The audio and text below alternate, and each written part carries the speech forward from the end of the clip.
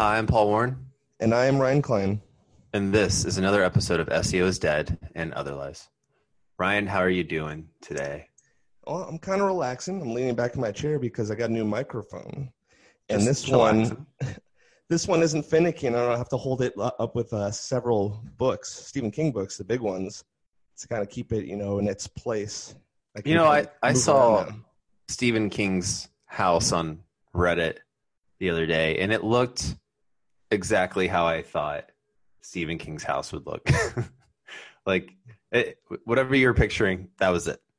Like Victorian with curtains over all the windows in the middle of the hills of Maine. Yeah, and then like a, a gate with like wrought iron on it and like weird Gargoyles. shapes of the wrought iron. It was that. It was exactly what you're thinking. I didn't think it would be that predictable, but I guess now I'm not surprised. And thanks for that fact. I'll have to look it up after this podcast. Yeah. Well, we have some interesting stuff to talk about today that honestly would help you if you practice SEO, but it also will help you if you're just hiring someone to do your SEO or you're like in charge of it and don't know how to do it right. But we're going to talk a little bit about what you should be tracking, what metrics you should be looking at, and what KPIs should you keep track of to judge your performance. I love it. I'm surprised that we haven't really dedicated some time to talk about this specifically. I'm sure that we mention it, the byproducts of something, some of the things that we focus on, it's kind of like, what are we all working towards? But we've never really gone through it as a list. Yeah, sometimes that we're talking about, the trees. It's like, oh, you missed the forest because of the trees, right? Is that a saying? Is that what they say? Normally, we're talking about the trees. This is the forest, right? So this is the big picture. This is what you need to know. If you hire a small firm or a big one or in-house or doing it yourself, this is what you're going to be judged on. I thought you were going to say, like, you look at the leaves. The leaves, yeah. And then the tree, trees. And then the forest, and then you realized. Sure. It's like fractals. It's a smaller portion of itself. You missed the big picture is what we're trying to say. All right, then. So this is the big picture type of stuff, right? So this is 7 KPIs that you should be tracking in 2020 for your SEO success. Thank you. Now come on down. All right, so let's just delve into probably the most important one, really, and that's organic traffic, right? And how you should be looking at organic traffic. Now, there's a couple of analytics tools out there you can use. Everyone's going to use the same one. It's 2020. You're going to be using Google products for your website analytics. It's just how it's going to work. Maybe Bing has something. I don't know. We were talking about it. To use it. We were like, does it say Google traffic too, or is it just Bing? Because Google says when it comes from Bing and Yahoo. Yeah. They give them a little shout out, but. So organic is just anything that's included from a search engine that isn't a paid ad. And it could be any search engine. It could be, what's the one that they hide all your stuff? Yandex, man. No, I don't know. No, it's not Yandex. Definitely isn't Yandex. No, DuckDuckGo. It could be DuckDuckGo, sure. No. It could be Google. It could be, does Yahoo really even have a search thing anywhere?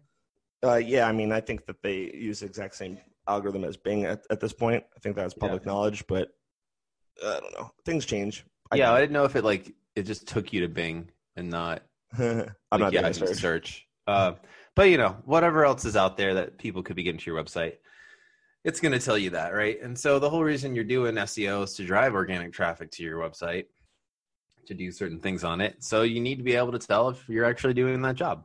So the easiest way to do that is to install something like Google Analytics. There's one other third-party tool, which is pretty easy to use, called Clicky, which is sometimes good just to have as a backup, right? Like, it doesn't hurt anything, and sometimes it's just good because, like, all types of things can go wrong. People can change the filtering configuration on your Google Analytics, or like, there's a couple reasons. Yeah, why you do Clicky. It's good to have backup for who knows what. But that's pretty much going to tell you exactly where to go to look up organic traffic. It's actually one of the built-in segments for traffic within Google Analytics. And that's something that you want to look at, on a monthly basis. I always say anything that you do in SEO should be tracked from like a 30-day monthly basis. If you start looking at stuff, weekly or biweekly, like there's so many updates within the algorithm, things can shift so quickly. You can really like freak people out. And then all of a sudden you've changed your strategy, and then you change it again, and then you change it again, and you have no idea what you're doing, and you're not being productive at all. So one of the things that you want to do as an SEO or a person in charge of this is to set realistic expectations on reporting. And I would say no less than 30 days. What are your thoughts on that, Ryan? I mean, absolutely. I mean, I do 30 days. I'll do a month-over-month comparison. So I always compare the previous month to the current month. And I always do year-over-year. I want to compare that month to the previous month. I mean, the previous year, same month. Kind of paints a picture about a couple things. Because if you do month-to-month, sometimes, it might be way up, might be way down the previous month because, business might be trending. There might be changes in the economy, holiday season. So that's why you want to do year-over-year. It's like, if I have a down month for any particular reason, I also want to see where I was standing last year and come up with, maybe a reason too. You want to be able to look at trends, right? And then be able to like expect them. So, usually February's are not as high traffic months as January's for most businesses, because, you get that New Year's bump where people are trying to actually do stuff with their lives. And they're still motivated by the new year. And then, usually you see like a little bit of drop like the next month. That doesn't mean that your site's doing poorly SEO wise. It's just, you should expect it. Right. And there are all types of industries where there are normal drops and traffic that are related to trends for whatever your business that you have. And you shouldn't be like freaking out. Another thing I like to look at is like a 3 month period of time. Yeah. Really is good. Yeah. But like, you definitely want to have like month over month and year over year info in there. Year looks always, if you're doing a good job, will usually always look pretty great because you should be crushing how you were doing the previous year, at least if you're really focusing on SEO. So it's good just to have in there. Yeah. I mean, look at just like what happened with COVID. I mean, if I reported to all my clients that their traffic is down 80% because of obvious reasons, they want to kind of generally know, at least if they're like in a better spot or whatever from the previous year, that's what I have to use, something like that. So, and then, quarterly is good too. And especially if you've been doing something for 3 months, you want to see like how far you've come in the first like 3 months of working on the project. That's like typically a good indicator if you're going the right direction. So are there percentages? I mean, percentages can vary from industry to industry, and then organic traffic can also be segmented into, organic traffic that's, happen on its own, but with intent and without intent. So, that can get like kind of specific too. And then you can look at direct traffic, which a portion of that is like, can be related to organic, right? Like it's harder to see like what efforts necessarily brought that in. But sometimes it's from something that like organic did previously, right? So maybe someone came to your site from organic, typed in direct the next time they came to your site. Now it's a direct visit too, right? That's another thing that you might want to keep track on of what you're doing, because there's a little bit of a relation to like how you're doing from an SEO perspective, but I actually not keep necessarily one-to-one. Yeah, I keep an eye on referral traffic too, because we talk about content contributions and guest blogging and all that kind of stuff. Mm-hmm. And sometimes you're doing that for SEO. So I kind of have like that content contributions, content strategies under my SEO. And if it's going to places, getting a lot of eyes, a lot of clicks, referral traffic, I kind of consider that a part of my SEO campaign. If you're building links that can actually get clicks to your website, and then you want to use some UTM parameters, and you want to keep track of that traffic too, and you can kind of specify what the source of it's going to be, right? But that would also kind of be lumped into what you're doing organic wise too, even though it might not be a built-in segment in Google Analytics, right? But it's something that you could report on. Yeah. So actually kind of a question for you, because we do this sometimes as far as like doing custom labels and custom sources for traffic. You mentioned direct. We just talked about referrals, and there's social, there's paid, there's a lot of different sources. Some people add newsletter or like e-newsletter. Do you have any other like custom ones that might tie into SEO that you like keep an eye on? Well, mine is like from Google My Business. Like I keep track of the traffic that comes from that. With UTM parameters. A local label then, or something like that. Yeah. I mean, ultimately, it's like whatever you put it it's going to track it, right? It's like it's whatever you tell it to be. But that's something that, like, I really care about, because that's like an organic visit. Like if someone like clicks on like your GMB listing to your website, even though it's not going to count as like, what's weird about Google and like GMB is like it counts from desktop to your website through GMB as organic, and then it counts it from your phone as direct, I believe. Oh, that's interesting. Yeah. So you have to use UTMs to segment it to really know like the true traffic coming to your site from it. The real pain in the butt. Yeah. I mean, that's really interesting because it looks like analytics does like a good job, segmenting everything, but then like you still have to like kind of nudge it and kind of customize it to really split out what you're looking for. If it did a really good job, there wouldn't be any unknown traffic in it. There definitely always is, right? Yeah. So yeah, just that's one thing we're gonna probably go into a little bit later in this episode when we talk about GMB actions and stuff too. Cool. But let's talk a little bit about organic conversions. So this is an area a lot of people don't have experience with even setting up on their site. And we were talking before about how important this is like a KPI to set up and to track. And we're not going to delve into like how to keep track of your leads once they come in.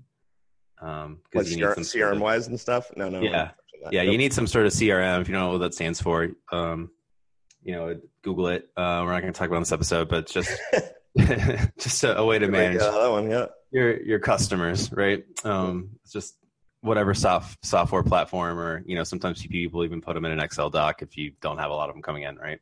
But it's just how you keep track of that. But what you want to make sure you're doing on your site is you want to set up either events that you can track or actual goals that you can track. So both of these are things that you can set up within Google Analytics. You have an unlimited number of events that you can set up and track. You only have, I think, 15 goals that you can track in there? I haven't set it up. My team sets it up. I will say that I've washed my hands of that process. I'll have to double check on the number. You have a limited amount per view is the thing that you want to know about this. And what's cool about it is, you can tie them to all types of things, right? So if someone submits information, right? You got a form on your website and they submit to get more information. And you have an approximate idea of like the value of whatever you're selling is, you would set up a goal for a conversion, right? And you could set up the value for that conversion, and then you can see through Google Analytics the traffic source. So if someone came from organic to your site, they clicked on this goal, and then you can see if it actually converts in whatever way that you're doing that. But then you have an idea, right, of what your conversion rate is for your website. And that's really what the most important thing is. Yeah. Is to know at what rate and what traffic everything converts at. So you can sort of adjust your strategy around those things or build out resources around those things. Yeah. And then you're talking about a form, which of course is probably going to be by default one of the easiest ways to be able to track where people are coming from or what page they're on. Forms like Ninja Forms, I think this is the one we use now. There used to be Contact Form 7. I think that one is just it's just old. It is. I think there's just a lot of people that use it though. Yeah. I think we're on to Ninja Forms though, because the integrations are good, accuracy. So you can see like a referral path. You can see like how they came in the first place. You can of course just tell you what page you were on, but of course forms aren't the only way that people contact. People do chats and people call as well. So yeah, it's really going to depend on the type of business that you have. Right. But whatever you have, you should try and set up something to track it. Like people like click to call. If you go to a website or whatever, people are on their phone, they click the phone number to call you or whatever. You want to be able to track how many of those calls are coming in. And you can definitely easily do that with Google Analytics just by putting a little bit of code on there, which I think you can do through Google Tag Manager.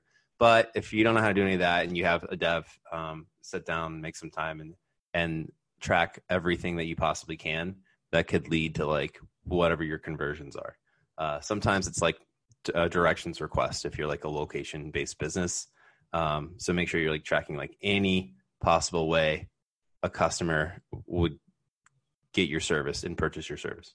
Yeah, and it can't neglect phone numbers because of like kind of like this. Still, there's a persistent mentality that phone companies can't track organic, but they can.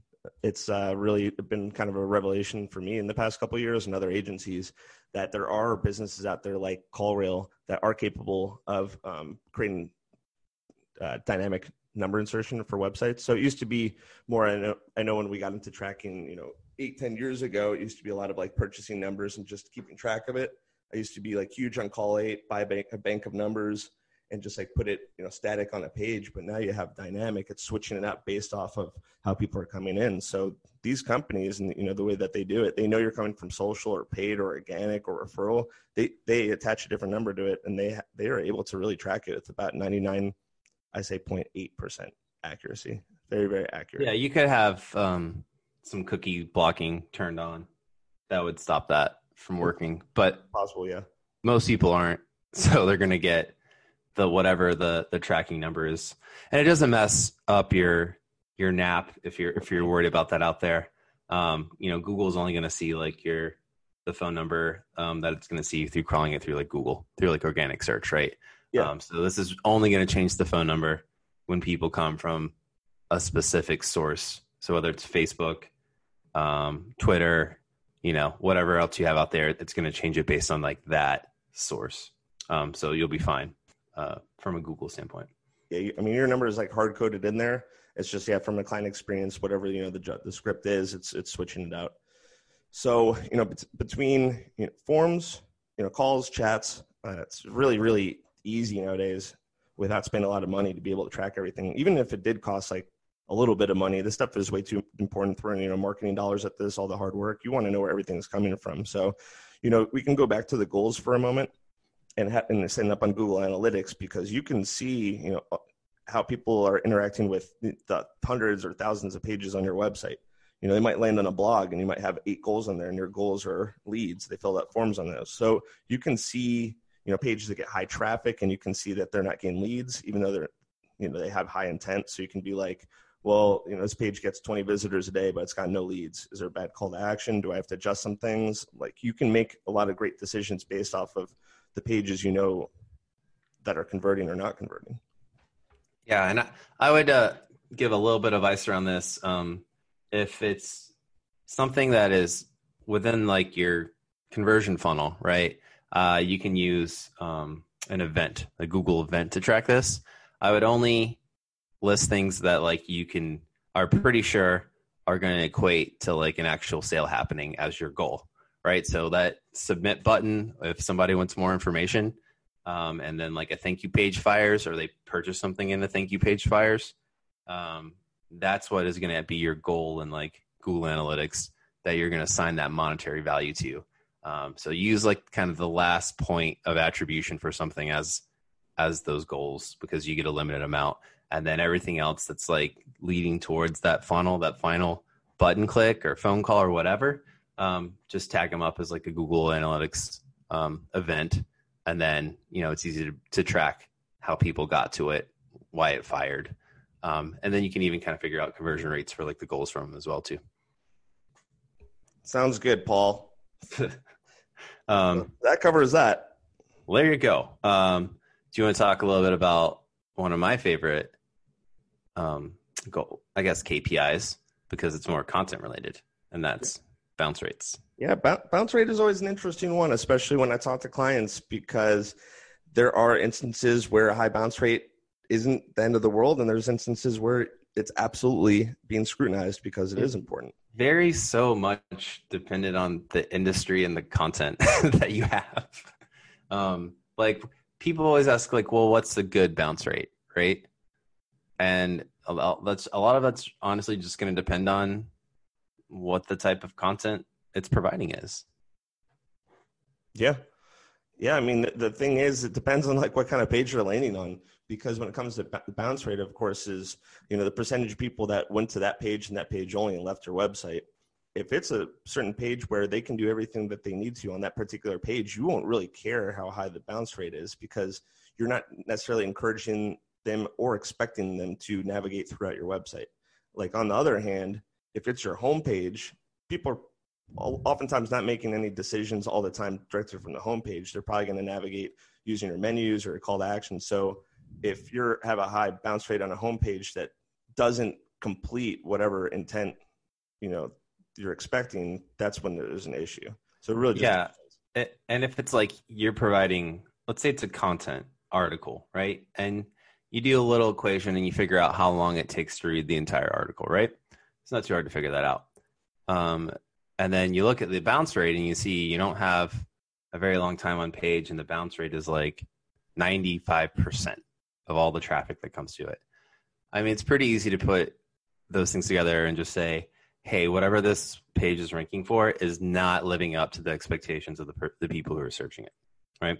So that's one of the ways that you can use bounce rate to sort of make valuable decisions about like the content that you're creating that, you might need to look in and see like what it's ranking for, or what's really on the page, if it's like useful or not, and sort of adjust it based on that.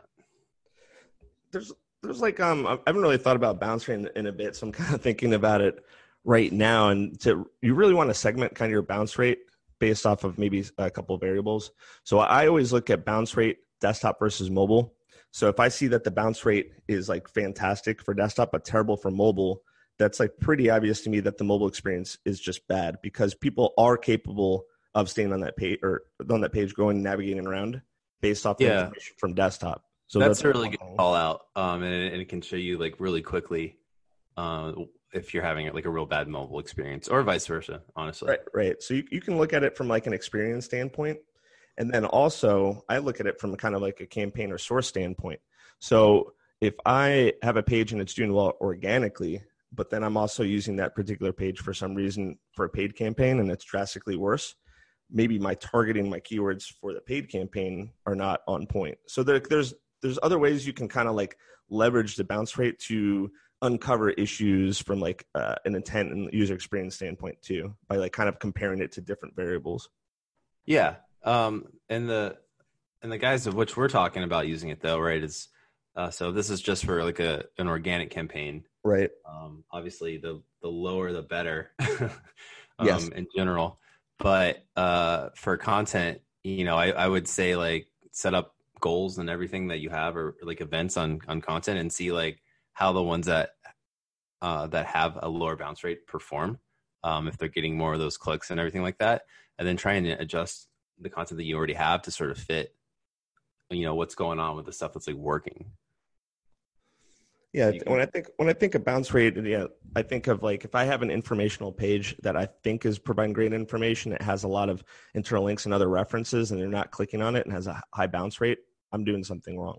Where on the other hand, it's like a good landing page, and maybe the bounce rate could be 100%, but it has it's hitting a ton of goals, like form submissions. It's like, cool, I created a page where they don't need any then more you're golden. Then you just created a good page. It's just I have 100% bounce rate and I'm getting a ton of leads. It's like they don't need any additional information to make a decision then, which is good then. And sometimes with your content, a high bounce rate doesn't mean that you don't have enough content. Sometimes you have too much. Right. It could and be then like people want the answer to something quickly. And it's just, if you have like 4,000 words and it's impossible to get through and find like the thing that it's ranking for that's getting the most traffic, it's like maybe you should write a different page altogether. Right. Yeah. You can also, in that situation, you can couple that with a heat map, and you could probably see immediately that it'll be hot at the top and then immediately get cold very quickly. You already know people aren't even scrolling down. Yeah. And like, oh, there you go. You can also set up a thing to check like a scroll percentage checker that you can set as like an event to fire in Google Analytics. So if people only scrolled at 50% of the page, it'll tell you that page got it 20%. Whatever you want to specify the percentage wise, you can do that, and that can be really, really useful in like seeing if your content's working or not. Great point. But anything else you want to add about bounce rates? I guess if there's anyone listening, they're like, okay, guys, you never spit out what the percentage is that we think is like good or bad. I would say for a homepage, my personal opinion, if it's around 30%, that's good. And if it's 80%, that's terrible for a homepage. Yeah, I would think almost anything that you really care about someone being on, if it's like 80%, it's usually not good. Yeah, that's just means that 4 to 5 people don't see any value proceeding with that's your website. If I see it in the 50s, I'm like, oh hell yeah, this page is doing great. So. Yeah, I would agree. Like, yeah, I want my homepage to be really low, because if you're at my homepage and I can't provide any other value anywhere on my website and you're leaving, I'm just like, that can't be. Yeah, it's like whatever brought you here. Yeah, it is not matching up with your expectations. Yeah, people, especially we work with in a lot of industries, you're not finding everything you're looking for on that homepage. And technically, sometimes you don't even want your homepage to have everything. You do want people to navigate and get into more specifics. Yeah, I mean, the more that I think about bounce rate, the more I think about how amazing it really is as a metric, because like there's so many things that like other parts of a marketing department might do that could affect it, and then you could really easily figure out if that's what's causing. Yeah. Right. So like people could add interstitial pop-ups that like might be giving you a really bad experience on mobile or on desktop or whatever. And like if you just keep track of like when people add stuff to your site, you can see really quickly like bounce rates like skyrocketing after. Sure. Oh yeah, I mean you could definitely like pegging a bounce rate to a change log would be super helpful. And then like if anything with like UX changes to your site, you can tie it back to stuff like that like very, very easily. I didn't think we would talk about bounce rate for this long, but I really enjoy it. The more I think about it, the more I'm like, this really is a valuable metric. Well, that's why it's on your list. I mean, we're talking about 7 things. It's 1 out of 7. You never really need to report on bounce rates. I don't anyways. It's more like you need to report for like yourself to make decisions, right? Like an executive will rarely ever ask for a bounce rate. It just isn't something that like. But maybe they should. I don't think they'd.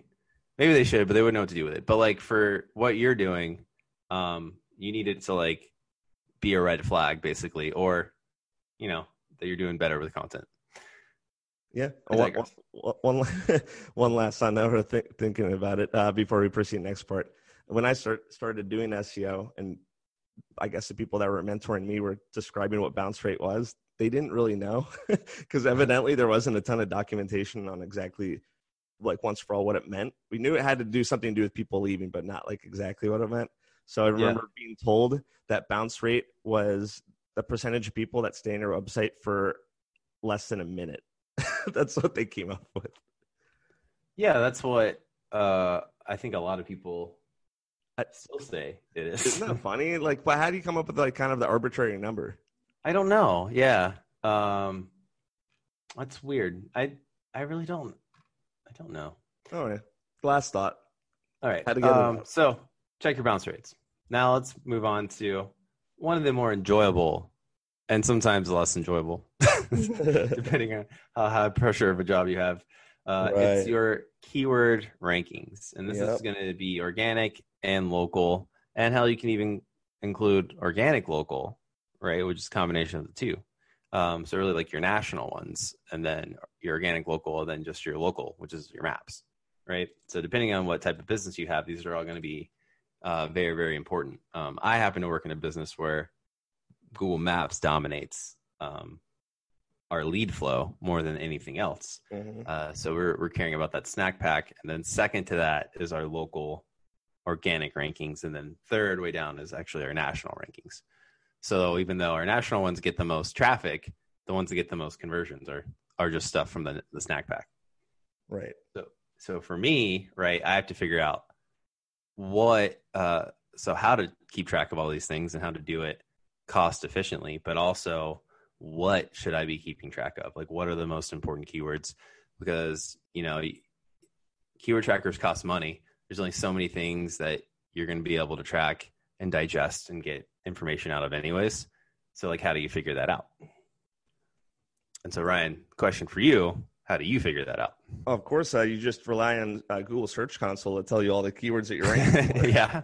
That's all you got to do, right? Use the keyword planner from it's surprisingly like it's pretty cool. I mean, I definitely go into Google Search Console pretty often because that's a great way to uncover keywords you're ranking for that you didn't even realize, or you're not even that proactive.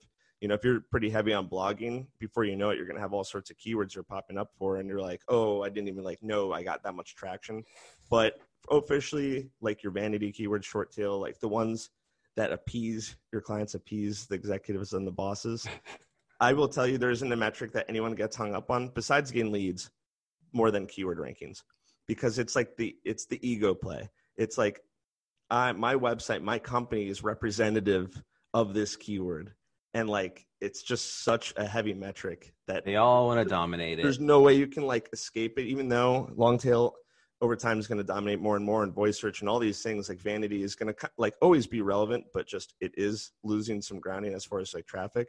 But you have to always focus on this. So I've used a lot of keyword tools over the years. I'm a big fan of Certbook, and it's keyword.com. I'm impressed with it. Oh, okay. And what do you use that just for, your national rankings or what? And they can do local. So the great thing about it, and it's pretty accurate, is you can place all your keywords. It doesn't really have any like location attribution, but then you can also add the keywords you're looking for by like a city, potentially region, and by zip code, either or. And so it's pretty accurate, because of course you want to look at it from like a local standpoint. You want to look at it from kind of a general standpoint. The only issue there, and I don't want to say farewell to keyword.com. They've been pretty good to me over the years with their accuracy. But the only shortcoming there is if you rank like 3 on maps and like 6 organically, it'll say that you rank 3 because it pulls in the maps. So there's a little ambiguity between like the maps positioning and the organic positioning. If you're on the first page for both, it won't say how you rank for both. It'll just say whatever is higher, if that makes sense. So I've run into sort of a strange situation in my business, because all of our locations are on the same website, but not all of them go by the same name in the maps, right? So sometimes it's just the brand name, and sometimes it's the brand name in the city. It just depends. So it's hard for I had to find a really specific tool that could do basically track all of these things for us. And then within the maps as well, with unique GMB names that you could specify. So I don't know if that's anything that you've run into. Usually, like, when you have I feel like when you have a location, maybe they have like just one location, or if they have a couple of them, they're still going to go by the same brand name, right? Yeah. I mean, we have people that have, 2 or 3 locations, some have 5, and then, we might have some that has 8 or 10. Not like 500 or 800 or whatever. Yeah. That's like very intense. I wouldn't even know what the hell your dashboard even looks like. It's it gives you a percentage of like how many we have in the top 3, right? Across the board. Like how many rank number 1, how many rank in the top 3, how many rank 4 through 10, and how many like are whatever the other ones are like not at all, right? And so, I did a lot of research, and there's like 5 main keywords that we care about ranking for.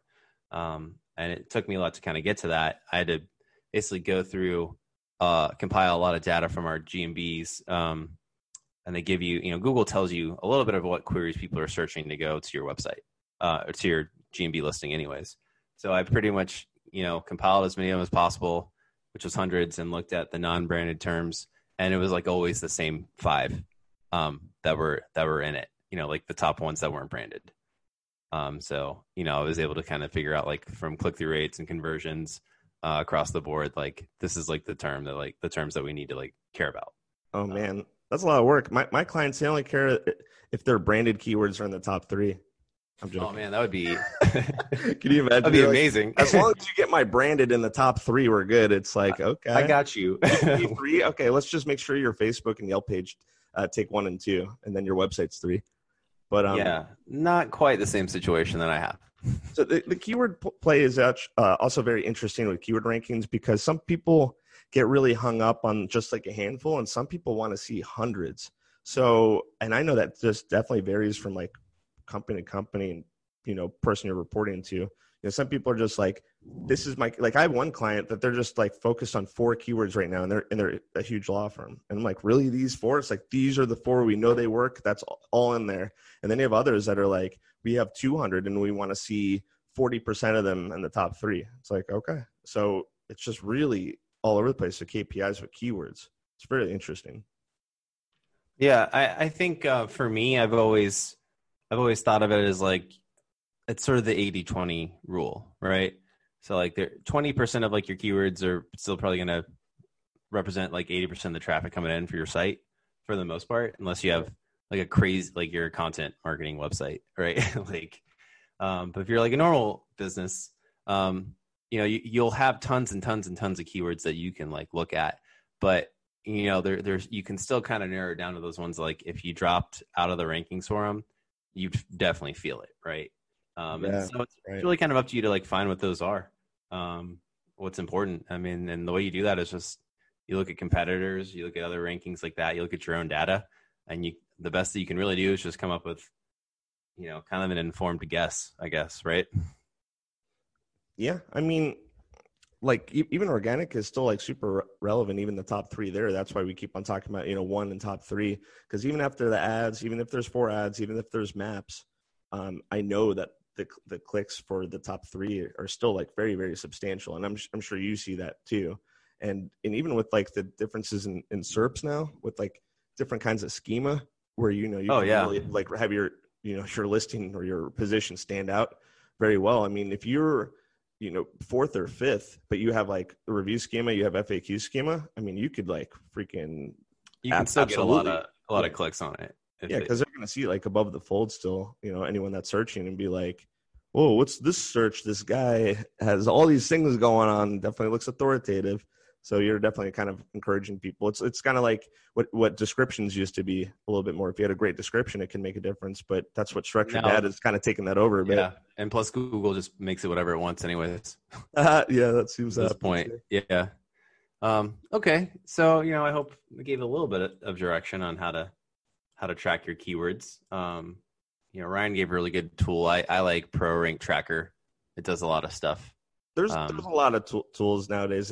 It used to be that some were just really weren't that accurate, and it seems like most are on point. Even when we do reporting for our clients and we use agency analytics, they have rankings built in where it's just like kind of like a feature. You don't even pay extra for it, and it's actually surprisingly accurate. So that's good. It's just kind of figured out, I guess, at this point. I like to use stuff though that allows you to click through and view the SERPs from whatever city that's in. And that way you can because sometimes you'll just stuff will be weird, right? Like maybe the rank tracker isn't working how it's supposed to and you haven't actually dropped, and being able to click through and look at the actual SERPs there and verify it yourself is always really useful. Well, and the reason I think that we've been with SERPBrook for so long, or aka keyword.com, is when you click on a graph for the keyword, it'll show you over time historically, it's ups and downs. So you can. That's really cool too. Yeah. That's super important because it's just you never want to be oh, this keyword is ranked 4. How long has it been 4th for? Was it always 4th? I don't remember. And it's no, you want to you're always going to get questions about looking up whatever random historical data is about something. So you want to make sure that you have a tool that'll let you do that and customize when you look at the rankings from when you've been tracking it. Unfortunately, you're never going to be able to see what your rankings were before you started tracking it in that tool. Right. They can't just retroactively tell you. But from when you set up an account, you want to be able to look back at any of those dates. The tool, we've been watching you for a long time. Yeah, I always get that question at jobs and stuff too. Oh, can we look back this month? I'm like, no, we didn't have this tool at all. I set it up, so no. And don't ask me again please don't, because I know you want to. All right, so I think I've added everything I want to talk about. Your keyword rankings. Mm-hmm. Let's talk about another one, which we have mentioned on some other episodes that you should be keeping track of, and that is your backlinks. Yeah, I guess we can kind of just cover this a little bit briefly because I know we spent a lot of time on the first 4.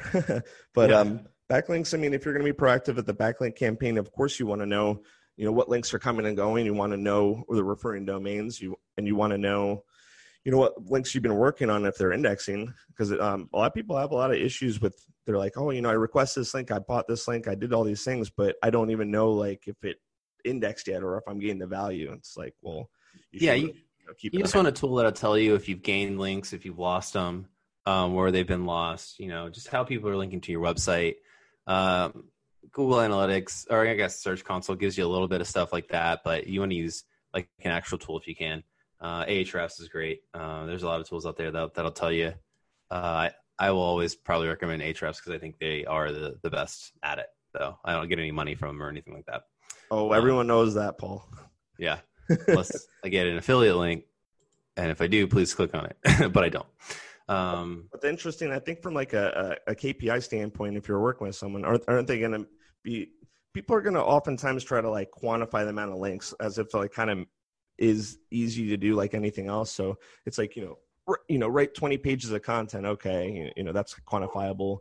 Or, we're going to try to get X amount of links, keywords up to rank like top 3. But links are interesting because people that are a little bit more disconnected don't really have the SEO background. It'll just be like arbitrarily, let's get 25 new links a month. And it's just like, like what type of links are they? Where do they come from? Are they quality or not? That's a really good thing to just be aware of. Like there are companies, there are departments within SEO, not agencies, but within marketing departments, there's an entire like link building departments, and almost their entire KPI is just how many backlinks they've gotten and the quality of those backlinks, right? So this could be a huge KPI for you, or it could be kind of a smaller one if you are like a one-man shop and it's just something that you need to be keeping track of. Maybe you're outsourcing it or something. But always keep an eye on those backlinks. Ultimately, it makes the whole algorithm work. Yeah, absolutely. And it's an interesting point you made about like if you're a one-man shop, because you're going to be like, how many links should I get? Should I be getting 5 a month or 10 or 100 if you even want to do it that way? And in that situation, I would say that it's all going to become relative to whoever's ranking well, who your competition is. So disregarding like directories where they have millions of links and you're not going to compete with them, any like other similar, website or competitor or company, let's say they have 200 referring domains and you have 10. And the difference disparity is 190. You could just be like, okay, my goal, even though it's not based on like too much technical, I guess, analysis, is that like I want to get to that around there and see what happens as quickly as possible. So maybe I'll do like 30 for the next 6 months and see where it gets me. So if you want to have it at least like relative something else to come up with like a plan that actually makes sense, I think. Yeah. Okay. So I think we've covered backlinks a lot in other episodes. If you want to hear more about it, check out, I think we have 2 or 3 that are really like extensive in at least. Yeah, at least. So let's talk about domain authority. And I like this as a metric. It's pretty much just a metric that's invented by Moz, really, right? Yeah.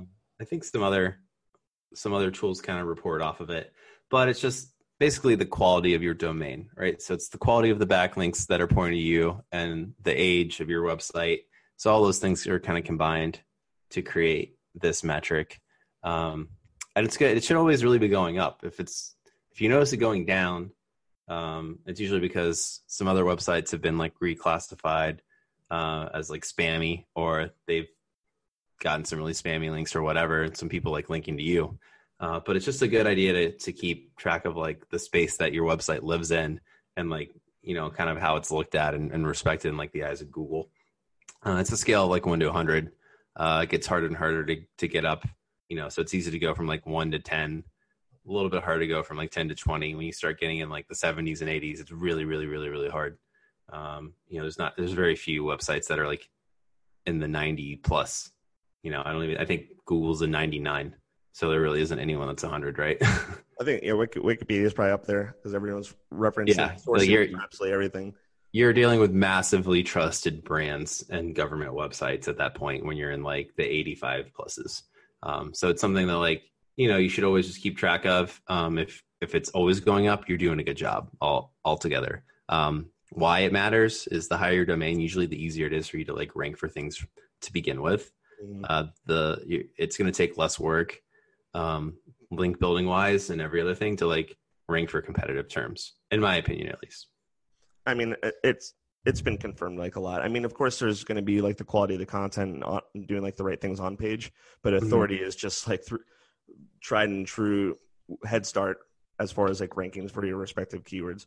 And, when it comes to domain authority, we've always kind of mentioned it in the past in regards to kind of vetting links and knowing how good links are and seeing if things are worth pursuing. And of course, knowing how authoritative you are for your expectations for ranking. So as far as like a KPI and actually using it as indicator you're going the right direction from a reporting standpoint, it's like what you're saying. You want to see it incrementally going up over time. So if you're working with an agency or you have a marketing person dedicated to link building, and they're like, yeah, I'm doing links, I'm getting great links, and then over time your DA is just staying the same, it's just like something's wrong. That's like your indicator to know like it should always be going up. And whoever says they're proactively doing link building, that's how they're kind of held accountable, really. Yeah. That kind of metric. So definitely, keep track of it. That's something you can even generally report on. I regularly see it in like reports, like monthly reports of your domain authority going up. And it's good. It's something that you just tie directly back to your backlink efforts as well. So we've arrived at 7. Last but not least, my favorite of all the ones, because it takes up most of my time. That's GMB actions, right? So this is there's a lot that Google My Business gives you, and a lot of it's kind of confusing. How they explain it is also confusing. So when you're looking at how your GMB listing is doing, how do you judge if it's successful or not, right? So it's like, it showed up this many times in search, this many times in maps, got these pictures, got these many views. At the end of the day, the 3 big ones that you should actually care about are the actions, right? So did somebody click to your website? Did they call your business? Or did they get a directions request to come to your location? Mm-hmm. And of those 3, I would still say the 2 most important ones are a phone call or a directions request. Really, directions not the website. Money. Because, you're already following that like via analytics anyway. Yeah, you're following that anyways. You're not going to be able to necessarily tie that back to like a sale, as where if like someone calls you or comes to your location and you can like ask them there, sure. Like how they did it. But I think if you're clicking a directions request, I think your intent is so high that you are going to that location to potentially buy something that it's probably the most important of all the 3 of them. But that's just been my experience. Point. Well, for like a brick and mortar kind of thing, that definitely makes sense. There's some services that you might not have to like go to a location to start the conversation, mm-hmm. But it's and there's some situations the click for directions could be someone that's already a client or like has spoken to you already, and then that's definitely true too. Yeah, it could be any number of those things. If someone, in my experience, if someone has already come to your business, they don't do that again. In the industry that I'm in, right? Because they already know how to get there. But there's a lot of things where they might do it twice in order to be a client. It's not that it's a bad thing. Yeah, it's not that it's a bad thing. Those are the 3 main ones that you should be looking at. And then the other is like your non-branded appearances in search, because that's really like all, if it's branded, then they probably heard about you some other way, right? So maybe it was from an ad or whatever, or they already know about you. What you want are those like discovery searches that people are looking up and you're showing up in the maps. So those actions and your discovery searches are really the main things that you should be caring about. Like views of your posts are great or whatever. I've never seen it help your rankings. Views of your videos or like photos, they're great or whatever. I've never seen that help their rankings either, or get more sales or anything like that. So in my opinion, those 4 things, mostly the 3 actions that you can get from it though. Yeah, the verdict's still out definitely for like the views and the for your posts and your images and all that kind of stuff. I think that's just people just falling in line with doing whatever is available, which I agree with. It's just like, hey, if Google has it, just do it, because it's like at the end of the day, if they're allowing you to take advantage of some sort of functionality or feature, I'm going to try it out and see what happens. Oh yeah, do all of them, because you never know when Google's going to make those things be a part of what influences them. I know, it just rolls into an update and no one even knows about it. Yeah, like proactive. Just do it. Like figure out a way to like do it to scale or like automate it or whatever, so that it doesn't take a whole lot of time. But just do it. I would say one of my final thoughts for the GMB actions, especially for virtual offices, are situations where you have a virtual office and you don't really have any intention on like servicing anyone in that location, and you're getting a lot of requests for directions, you might want to be like a little bit, I don't know, weary, I guess, about just like the potential of losing potential clients, just because a lot of people are trying to see where your not so legitimate location is, and then they're making decisions based off of that. Oh, yeah, that's true. Well, or just don't have virtual offices. Yeah, there's always that. Have it go to your actual office. That's like a thing you could do as well. Yeah. So, we covered a lot. Yeah, we did. Anything else you think we should touch on before we end this episode? Nope. I have said everything that I feel like saying today. Oh, yeah. Yeah, so I think I've covered everything. Hopefully our listeners found this at least kind of useful if you're questioning on what you should be tracking at all. We didn't really go on to like how to put it in a report, because this is a podcast and it doesn't work really well with visuals. That sounds very visual. Don't you have some screenshots? But hopefully this will give you some direction, and there's probably going to be a blog post very soon to go along with this that'll give you some actual visuals of this stuff as well. Very good. But I just wanted to thank all of our listeners for tuning in. We really, really appreciate it, and we love hearing from you guys from time to time. You can always contact us at SEOisDead and otherlies@gmail.com. We respond pretty quickly on there. You can leave us a Facebook message as well, or just leave a response or a comment on one of our YouTube videos. We're gonna start uploading all those again here pretty quickly. We had some issues with our software that uploads it automatically, and we're gonna have to do it manually, unfortunately. But we're gonna get back into the swing of doing that too. Okay, sounds good to me. Yeah, and then be sure to like, share, and subscribe anywhere that you see us, particularly on iTunes, because I think that helps like the rankings more in there, and Stitcher as well. So if you want to give us a nice thumbs up on any of those, we'd really appreciate it as well. It's very encouraging. Well, anyways, thank you so much for listening. I'm Paul Warren. And I'm Ryan Klein. And this has been another episode of SEO is Dead and Other Lies. See you later. Bye.